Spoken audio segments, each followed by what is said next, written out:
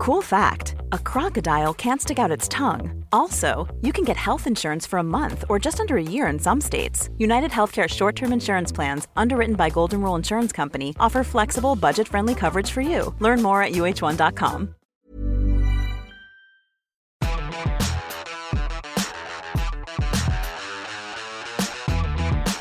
This is the return of the Unplayable podcast, and what a way to celebrate the show's comeback than with a special guest appearance from Australia fast bowler Mitchell Starc. Mitchell, welcome. Sammy, thank you for having me. It's always a pleasure to jump on with you. Starc, you're going to help preview Australia's upcoming tour of Bangladesh, which kicks off on Sunday in Dhaka. But before we get to that, you're currently out of action with a foot injury. Tell us where you're at. Plenty of time in the gym, been running, which has been fantastic to get back into that.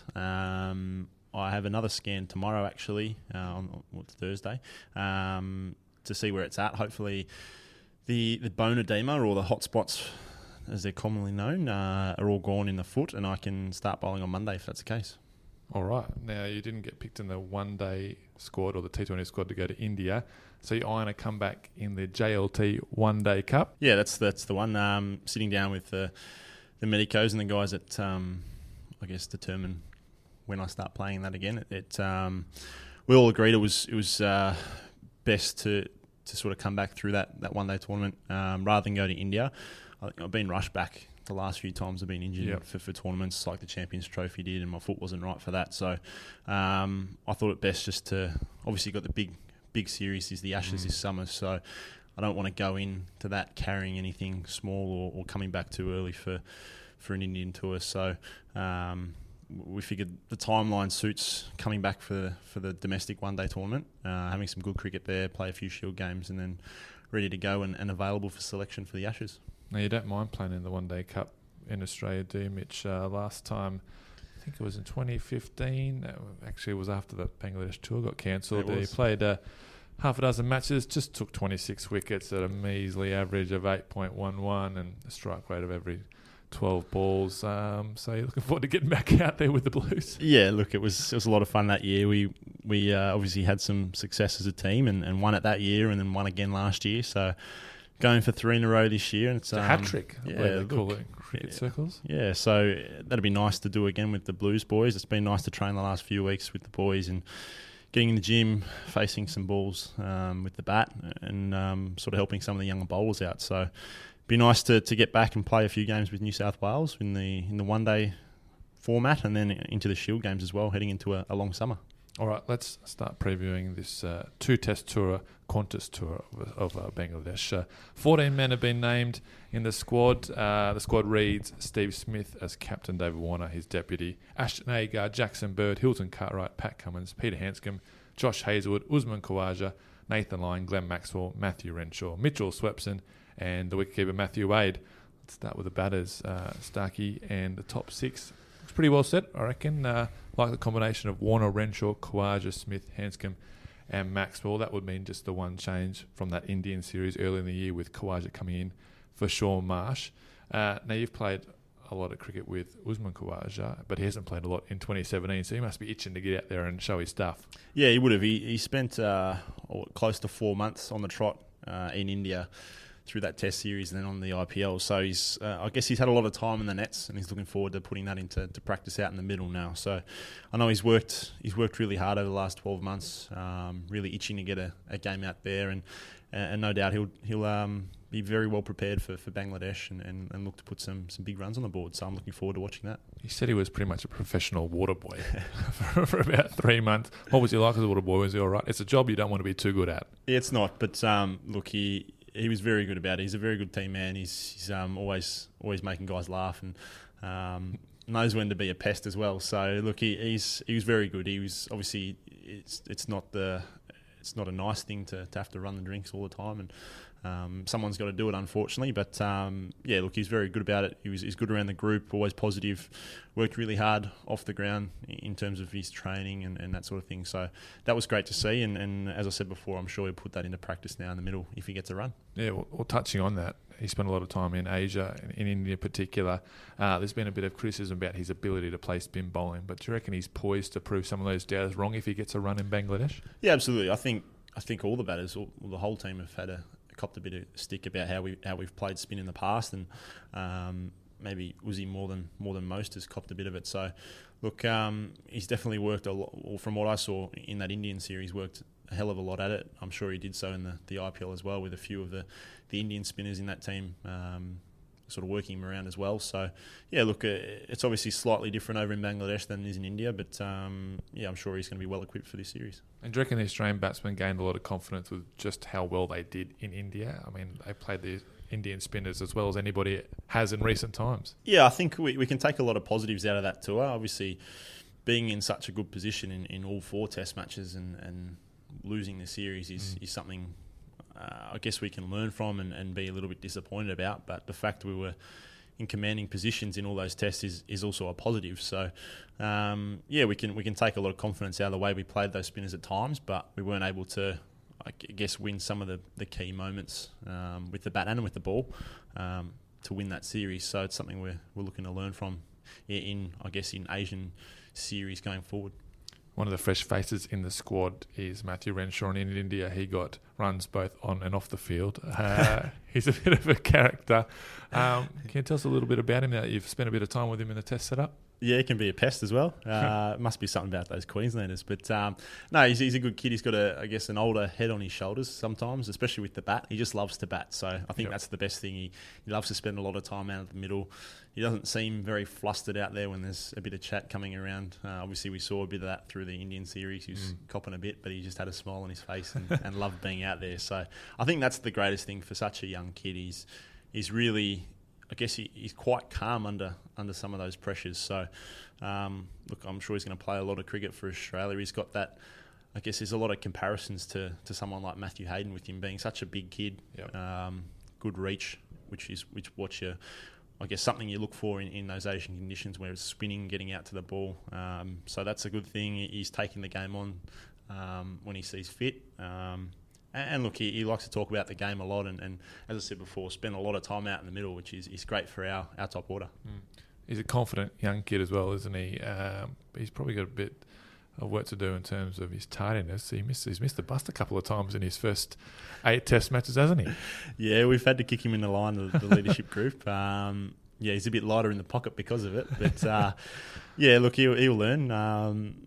He's only, 21 now, so...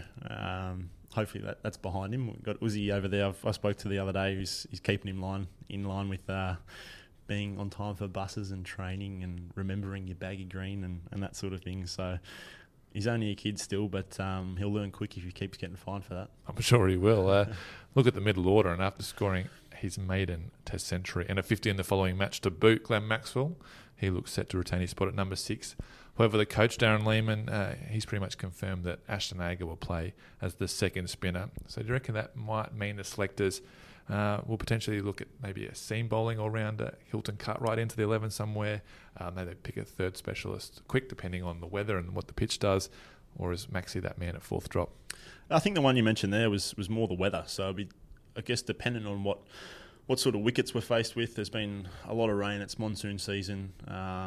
Talking to a few of the guys over the last few days, it seems to be raining very heavily and then being a little bit of sunshine, or enough sunshine to get some training time in. So that could mean some underprepared wickets perhaps, maybe not so dry and turning as we thought they might. So that throws up, I guess, whether you want 2 spinners, which sounds like is going to be the case from something Buff said the other day in the media, I think. But obviously Maxi's there as another spinning option, as well as obviously being out-and-out batsman to start with. As you mentioned, his runs in India. You got Hiltz, who looked pretty good up in Darwin with I guess his batting. He's coming off a lot of Shield runs last season.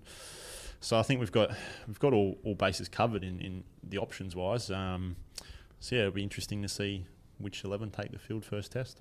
And Agar can bat as well, can't he? He can, yeah. He's obviously very solid with the bat.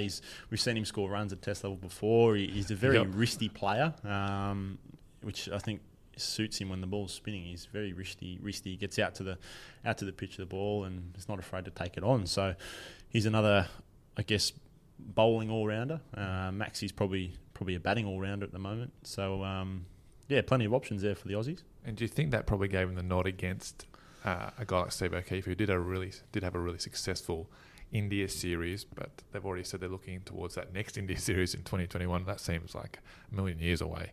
But do you think that's probably what separated him in the end? Because he's going to have big shoes to fill, because Keith took 19 wickets in India and performed extremely well, especially in that first Test match. Yeah, perhaps that's the case. Plenty of runs on the board, and then trying to bowl the team out. So, look, Socky bowled really well over in India. I guess he's a very different bowler to Ash Agar. Obviously, you've got Nathan Lyon there, who's your number one, and I guess a spinner Steve will go to make those breakthroughs or hold up an end if the quicks are firing as well. So, look, Ash, as you mentioned, can bat in the sort of eight position there, and then you build the bowls around that as well, and you've got a spinning option there as well as Maxi, as you mentioned before. As all sorts of options there you can build into that 11. The selectors have got a tough decision on their hands, don't they? How good did Nathan Lyon bowl in India? Just thinking about it the other day, he took 2 5-wicket hauls, that 8 for in Bangalore, but I reckon that 5 for in the last Test was the best I've ever seen him bowl. He's played 60-odd Test matches, the most experienced player in the Test squad now. But I kind of feel, and I want to get your thoughts on this, do you think we're finally actually seeing the best of him? That he's played 67 Test matches, he's taken 250 Test match wickets, but we're only seeing the best of him? Yeah, you sort of have to remind him that he's taken so many wickets, because he acts like he's playing his first Test every time he walks on the field. He's a nervous character, but yeah, look, Nate's been such a good bowler for the Australian team for such a long time, and I think the numbers you just mentioned there say it all. He's played 67 Test matches, so he's a really experienced player. He's been around the squad for a long time now. He should sort of, I guess, feel like that position's his own and really own it now. And as you mentioned, in India, he bowled so well. He probably out-bowled the Indian spinners on their home turf, and obviously came away with a good amount of wickets, but I think he probably could have taken more as well. He bowled that well. So, yeah, look, he's been fantastic for us. He's in Asian conditions, you can build the bowling attack around him. You got Josh Hazlewood and Paddy Cummins, who are going to keep bowling fantastically well. Paddy bowling rapid, Joshy hitting the spot over and over again. Then you've got those options to be your fourth bowler, whether it be Ash, Maxi, Hiltz. I think it's a great base to build from in this series coming up. And Lyon, that series in India was that last one on the checklist, really, because he's done well at home. He's easily the best spinner in Australian conditions for the past 10 years after Shane Warne. He's done pretty well in England. He's even played county games over there. He just had that sort of blip on the radar on his record was Asia, but that Test series was phenomenal. Yeah, exactly. I think he's probably copped a bit from his Asian series, where he hasn't taken those massive amount of wickets. He's still bowled really well, but he hasn't come away with those bags of wickets that guys like your Ashwins and your Jadejas that bowl so much that those teams rely on those two when we've sort of got a few bowlers that we tend to try and take our wickets. So it's great for Nathan to come away with a bag of wickets in India, and as you said, sort of check that one off and say, look, I really can bowl in these conditions. So you just got to, I think he's got to tell himself that and really learn from that and say, I know I can do it now, and just let me do it, that sort of thing. Just let him do it. We talked about the pitches before and the weather, not great. I looked at the forecast for the first Test. It looks like there's going to be rain every day. How much? Uncertain. It doesn't look like it's going to be a washout of any days, but I think it'll be one of those Test matches where it's on again, off again. Let's say that the pitches are pretty standard, pretty traditional. They're the dry, spinning, sort of powdery wickets. As a fast bowler, Mitch, you've done pretty well in Asia before. How do you go about bowling on those type of wickets as a quick?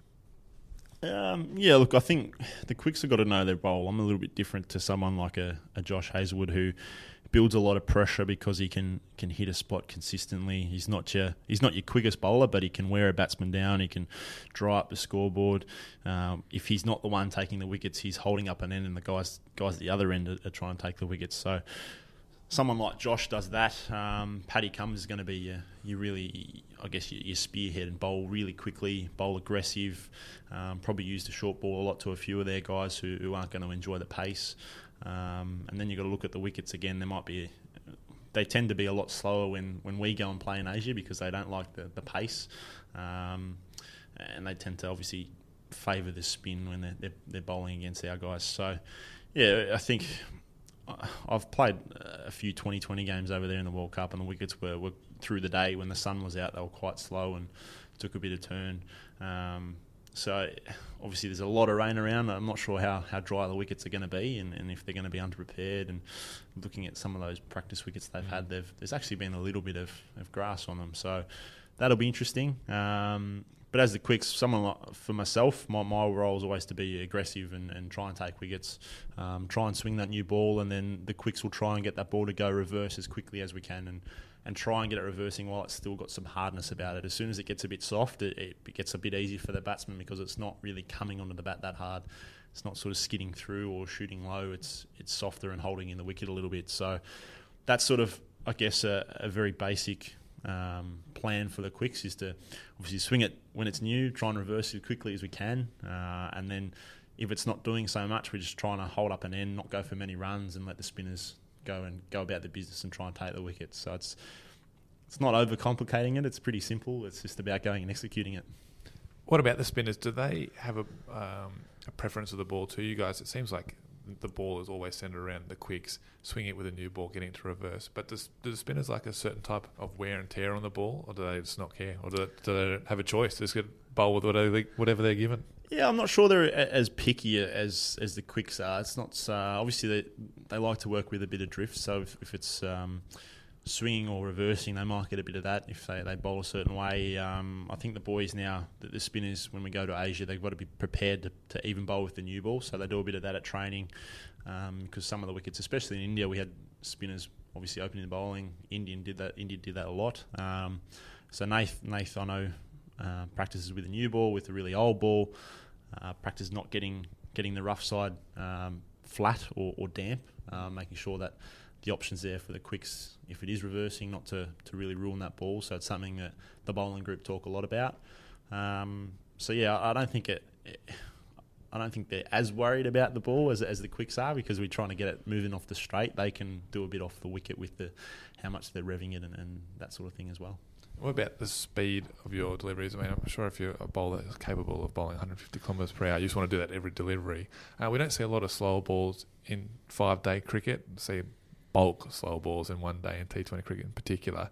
Is that something that you guys try and incorporate, or is it more about just that consistency, that repetition in Test match cricket? Yeah, I guess it's something we throw in there when things aren't really going anywhere. If the wicket's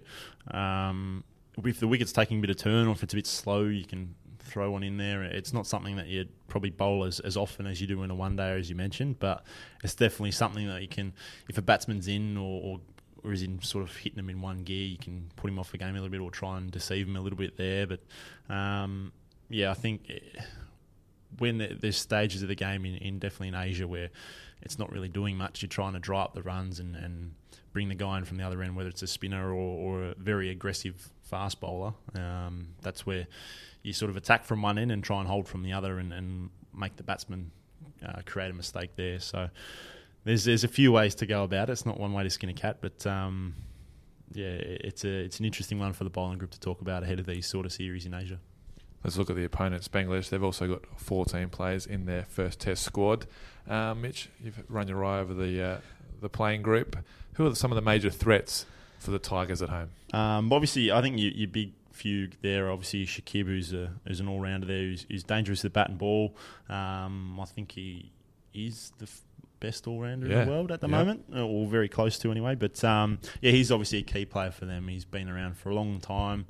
He knows how to bat long time, score big runs. He's very, I guess he's a wicket-taking option with the ball as well. And one of their senior guys, you've got Tamim, who's up the order, top of the order batsman. We saw him score a lot of runs in the Champions Trophy. Yep. He's someone they'll rely on. And then you've got a few of their quicks. I've seen a bit of Taskin, who's got a bit of pace about him. Obviously, the Fizz, there's a lot of talk about him over the last year and a half. He's got some skills with the slower balls and the variations. Probably more of a limited overs bowler at the moment, but obviously he's suffering from that shoulder injury too. He's sort of coming back into form as well. So we'll see what type of form he's in. But he's a dangerous threat. But he's played with Davey Warner in the IPL, so Davey's going to have some intel on him. And then a few of the other guys I'm not so sure about, but they're probably the key guys in their team. I think that'll obviously with the bat Tamim and Shakib who will do a lot of will try and do a lot of the damage with playing so much cricket in their home conditions. But look, as we saw in England, they're a team who are up and about. They're playing some good cricket, and they're playing at home, so they're going to be tough to play against and tough to beat. That's what I was going to say. They're no longer the easy beats, are they? People used to think that Bangladesh are coming, or you go there and fill up your boots. Australia in actually a fair bit of peril in 2006. If it wasn't for a gutsy Ricky Ponting fourth innings century, or dare I say it, a Jason Gillespie double century. He'll tell you about it. Yeah.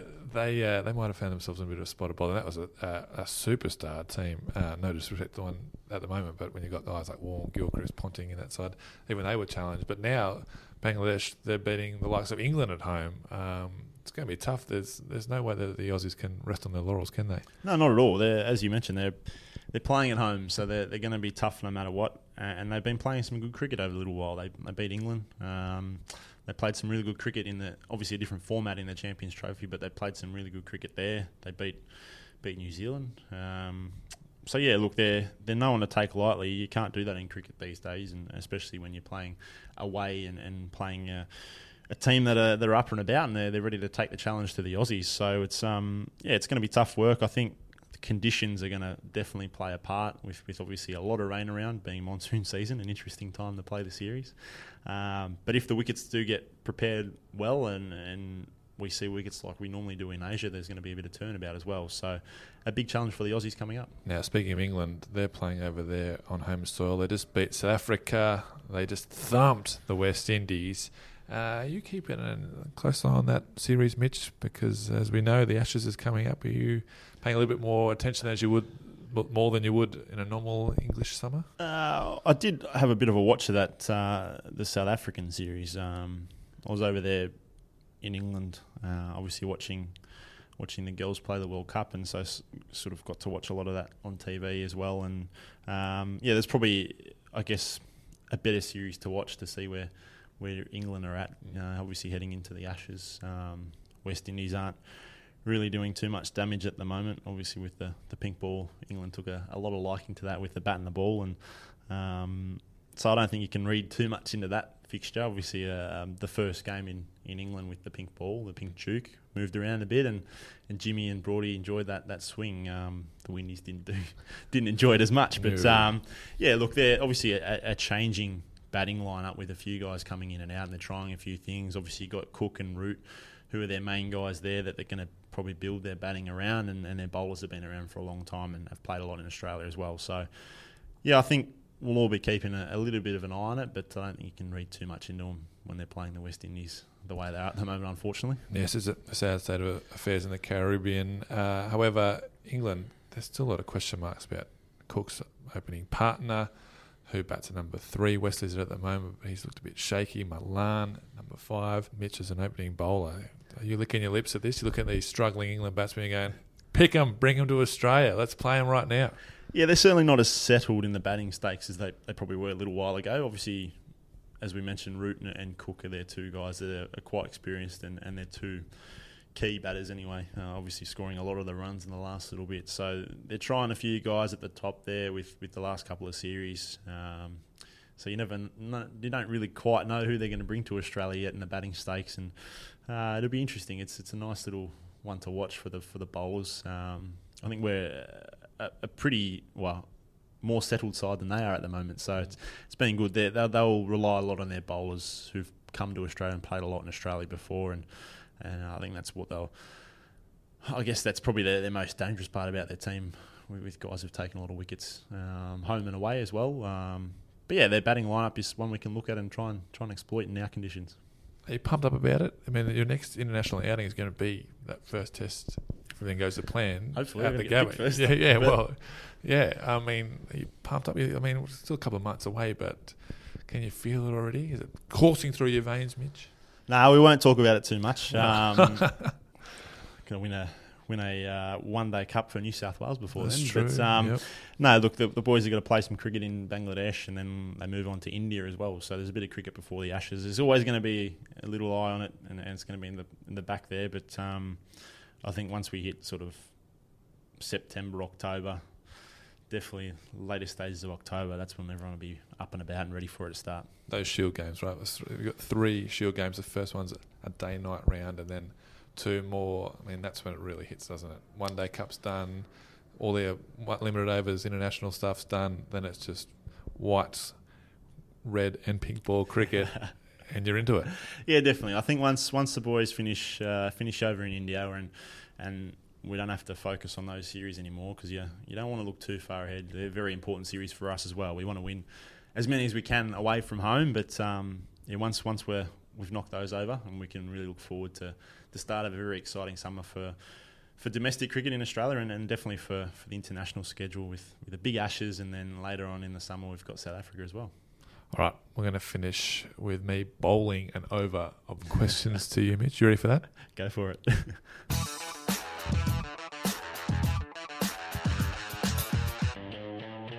Okay, first one. Your favourite test dismissal? It has to be... Oh, is it personally? Yeah, right. It have to be the first one. It's not the best wicket I've ever taken, but it's my first test wicket, and I'll never forget it because it was on my test debut, and funnily enough, it was Brendan McCullum as well. So definitely my favourite one. So would your favourite overall dismissal be the World Cup? Brendan McCullum again, the final? Yeah, it has to be, because the noise at the MCG in a World Cup final was unbelievable. I've not played an Ashes test in Melbourne, but 90-odd thousand people in a World Cup final, and you take a wicket, it was pretty special and very loud. Tough to beat that one. Okay, number two, how about the hardest trainer in the Aussie team and why? Hardest trainer? Steve Smith definitely hits the most balls. He'll bat until you tell him not to bat, and then he'll bat some more. So skills-wise, he definitely hits the longest and works the hardest at his skill. Overall, it's a very good question. Maybe the quicks work the hardest. Let's not beat around the bush. We do a lot of work in the gym, a lot of running, a lot of bowling. You also have the day off before a test match. Well, we need to, mate. We do all the work away from it as well. I'm just saying, I'm trying to defend the batsman here. They need someone here to stand up. If all we had to do was stand there and hit balls, we could do that every day of the week as well. So you're going to stick with Smith? Smith's definitely he have to be the hardest all-round worker, I think, yeah. Okay. How about the rival bowler you most admire and why? Good question. Probably Dale Steyn for a long time there. He's taken so many wickets. He's done it in all conditions. A serious athlete. He's not the biggest bloke or the strongest bloke, but he's played a lot of cricket, taken a lot of wickets, bowled fast for a long time, and unfortunately it's starting to catch up with him. But for someone like that, a lot of admiration for. Cool. How about you're a tailender, best top order batsman to bat alongside with, and why? I really enjoyed.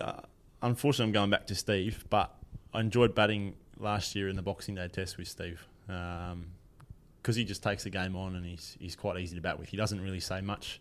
You sort of laugh at him a little bit because he's so fidgety and is thinking so far ahead of the game, and then we got to a stage where he just sort of gave me a license to start swinging as well. So I really enjoyed that. If I had to pick at a top order batsman, otherwise I love batting with Nath Lyon because we just laugh at each other the whole time. We're making jokes and just trying not to get hit by the cricket ball. There's a good story, isn't there, about that Ricky Ponting's last test match in Perth. It was you and him facing, staring at, I don't know how big the deficit was. 400 runs. But you got Dale Steyn charging in, all these big quicks, and you guys are just there copping it. You lasted a fair while, didn't you? Yeah, I think we made 60 or 70.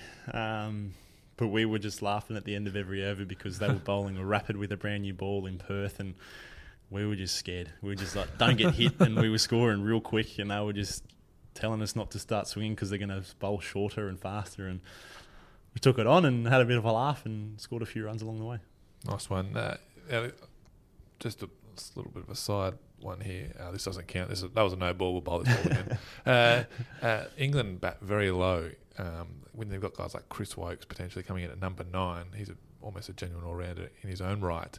How much emphasis are you guys going to put on the tail adding a lot of runs in the Test summer, not only in Bangladesh but in the Ashes? Is there sort of a target, a number that you guys, the bottom 4 or bottom 5, look at to try and contribute in each innings? Yeah, there is. I think the lower order, as we like to call ourselves. Sorry, not the tail. No, we take a lot of pride in our batting, and we all work really hard at it. And I think one of the KPIs we use that we did use in the Indian series was for two guys in the last four to face at least 60 balls. Okay. If you're spending some time in the middle, you're contributing to the score. You're keeping the other team out there as well, and for some of it, you're probably batting with another batsman as well. So that was a KPI we had in the Indian series. But yeah, I think if the bottom order can contribute, between ideally you're scoring 150 in the last sort of four blokes. And if your top order is scoring runs, you're making totals of 500 plus, which is always a positive, and you're leaving yourself in a good state for the rest of the game. So we definitely can all bat and take a lot of pride in, and sort of give each other a bit of stick along the way as well. Okay, well, back into the legal deliveries now. This sort of leads it perfectly on. How about the favourite six you've hit? Because you've become quite a renowned slogger, Mitch. You take the long handle. At least you use the right word, the slogger there. Yeah, but I mean, it's become a real feature of your game, being able to clear the fence. So is there one that sticks in your mind, perhaps one from that Melbourne innings? Always enjoyed taking on the spinners. That doesn't always come off. I think against South Africa, I got pinned from one end. I think Kyle Abbott hit me in the head, and the next over I pulled Philander for 6 at Adelaide. So I'll hit that one because I think I closed my eyes and swung on that one, but hit the middle of the bat and ended 20 rows back. Is it something you worked on? Is it a legitimate thing they've been practicing about trying to clear the pickets and really put the emphasis back on the bowlers? No, not focusing on clearing them. But if I see a ball there, I'm going to swing hard, and I've got long levers. So been working on my golf game, so it's obviously moving into my cricket game and clearing the rope a little bit. But Buff's good like that. He's very, I guess, pro if you see it, hit it, and if it's spinning into you, you swing harder. But yeah, I like to think I can take on the game a little bit at different times, obviously depending on who I'm batting with and different stages of the game. And yeah, it was nice to hit a few sixes through the summer last year. Is there a goal for you moving forward where you want to get your batting to? Do you want to be a sort of almost an all-rounder, or do you want to be an all-rounder? Do you want to make sure that number 8 spot's always yours? Do you want to get test centuries and contribute heavily with the bat? Yeah, I think that's the main one, just contributing with the bat and being more consistent. I don't really care about being talked about as an all-rounder, or I'm still a bowler who can contribute with the bat, and I just want to do that more consistently, whether I stay at 8 or move around through 8 or 9, being able to contribute more consistently with the bat. I've been able to score 950s now, so I want to do that more consistently and I guess put the team in a better position with the bat if need be, if we're in a bit of trouble early or scoring some quick runs late. It's I think all I'm worried about is doing that more consistently and contributing more often than not. And you want to get 100, don't you? That'd be nice. Yeah, not stuck at 99, but yeah, maybe one day. When you're chasing the game, you should elbow the skipper and say, mate, get me up the order, I'll slog a few for you. Well, no, I let myself down in Melbourne when this smudger gave me about 3 overs. He said we're going to declare, and I still needed about 30 runs to get to 100, and I started swinging, and I think I got out on 84 or something like that. Okay, last one. This could be the boldest prediction you've made today. Give us a bolter for the Fast Bowlers Union this summer. Will there someone from outside the core group, and I know Mitch Marsh is probably listening to this, is there someone that you can see maybe trying to squeeze their way in? That's a very good question. Currently, we've only got 4 members, haven't we? Would you consider relaxing the rules a little bit? Get someone like a Mitch Marsh in there, or a Hilton Carr. Mitch is very close. Mitch is probably a bit closer than Hiltz is at the moment. Because Hiltz showed us all up in the gym during testing through the summer. He's a big boy. Yeah, look, it's something that the board will have to sit down and discuss. Josh, Pat and myself will have to look at all the nominations, pros and cons to what they can offer the fast bowling cartel. Obviously, the physio's there as a little additional set of eyes there on the board. He's sort of contracted out there, so he's got plenty of opinion there. But we'll sit down as a fast bowlers union, being the 3 of us, and really discuss all the nominations and we might think about adding one this year. Yeah, so Mitchie's very close. This could be his year. It's not a decision you take lightly, is it? And It's you've got not. James Pattinson as well. We do, yeah. Paddo's definitely there. Hopefully he's all good to go. His back's okay, and we can add. He can come back onto the board. He's definitely doesn't lose his membership. He's just sort of put on a little bit of hiatus there when we let him be and recuperate, and then once he's back and firing and he's back part of the cartel, and then he'll have a say on Mitchie Marsh as well. So we'll definitely have 4 members, obviously 2 over in Bangladesh, but we'll have to sit down as a group and discuss all of that. Mitchell, Stay tuned. Watch this space. Or listen to this space, more likely. Mitch, thank you very much for your time, mate. Let's hope the recovery is a speedy one. We want to see you back out there playing cricket again, tearing up the JLT One Day Cup, and then the JLT Sheffield Shield, and then the Magellan Ashes, I think it's called now. So, let's hope for a speedy recovery. Thanks again for coming on. Thank you for having me.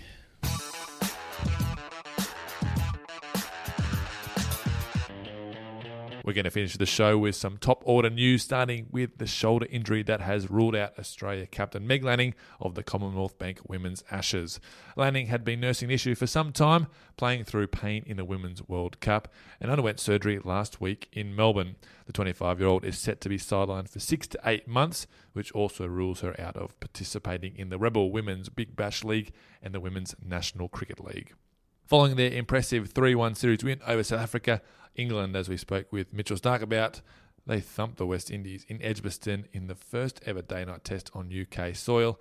Evergreen ex-captain Alistair Cook scored 243 and skipper Joe Root 136 as the hosts racked up 8 for 514. In reply, the West Indies collapsed twice, bowled out for 168 and 137 following on to lose by an innings and 209 runs. Stuart Broad claimed 5 wickets in the match and in doing so surpassed Sir Ian Botham as England's second highest wicket taker. The next test at Headingley starts on Friday. And finally, the fixtures for the JLT Sheffield Shield and the JLT One Day Cup have been announced. The one-dayers start in Brisbane on September 27, with games sprinkled across Brisbane, Sydney and Perth before the tournament wraps up in Hobart on October 21. 5 days later, the Sheffield Shield starts under floodlights at the Gabba, the Wacker and then the Adelaide Oval on the 27th. There will be 3 full rounds of Shield cricket before the first Ashes test in Brisbane, giving Australia's test players and those pushing for selection ample time to put some performances on the board and fine-tune their skills in the whites. Head to cricket.com.au for a full list of the schedules. Well, that's it for today's episode. We'll be back to wrap up the first test between Australia and Bangladesh. If you get a spare moment, subscribe, rate, and write a review about the Unplayable podcast on iTunes. And you can also listen to each episode on Spotify. So until next time, stay logged on to cricket.com.au for all your cricket news, scores, and video.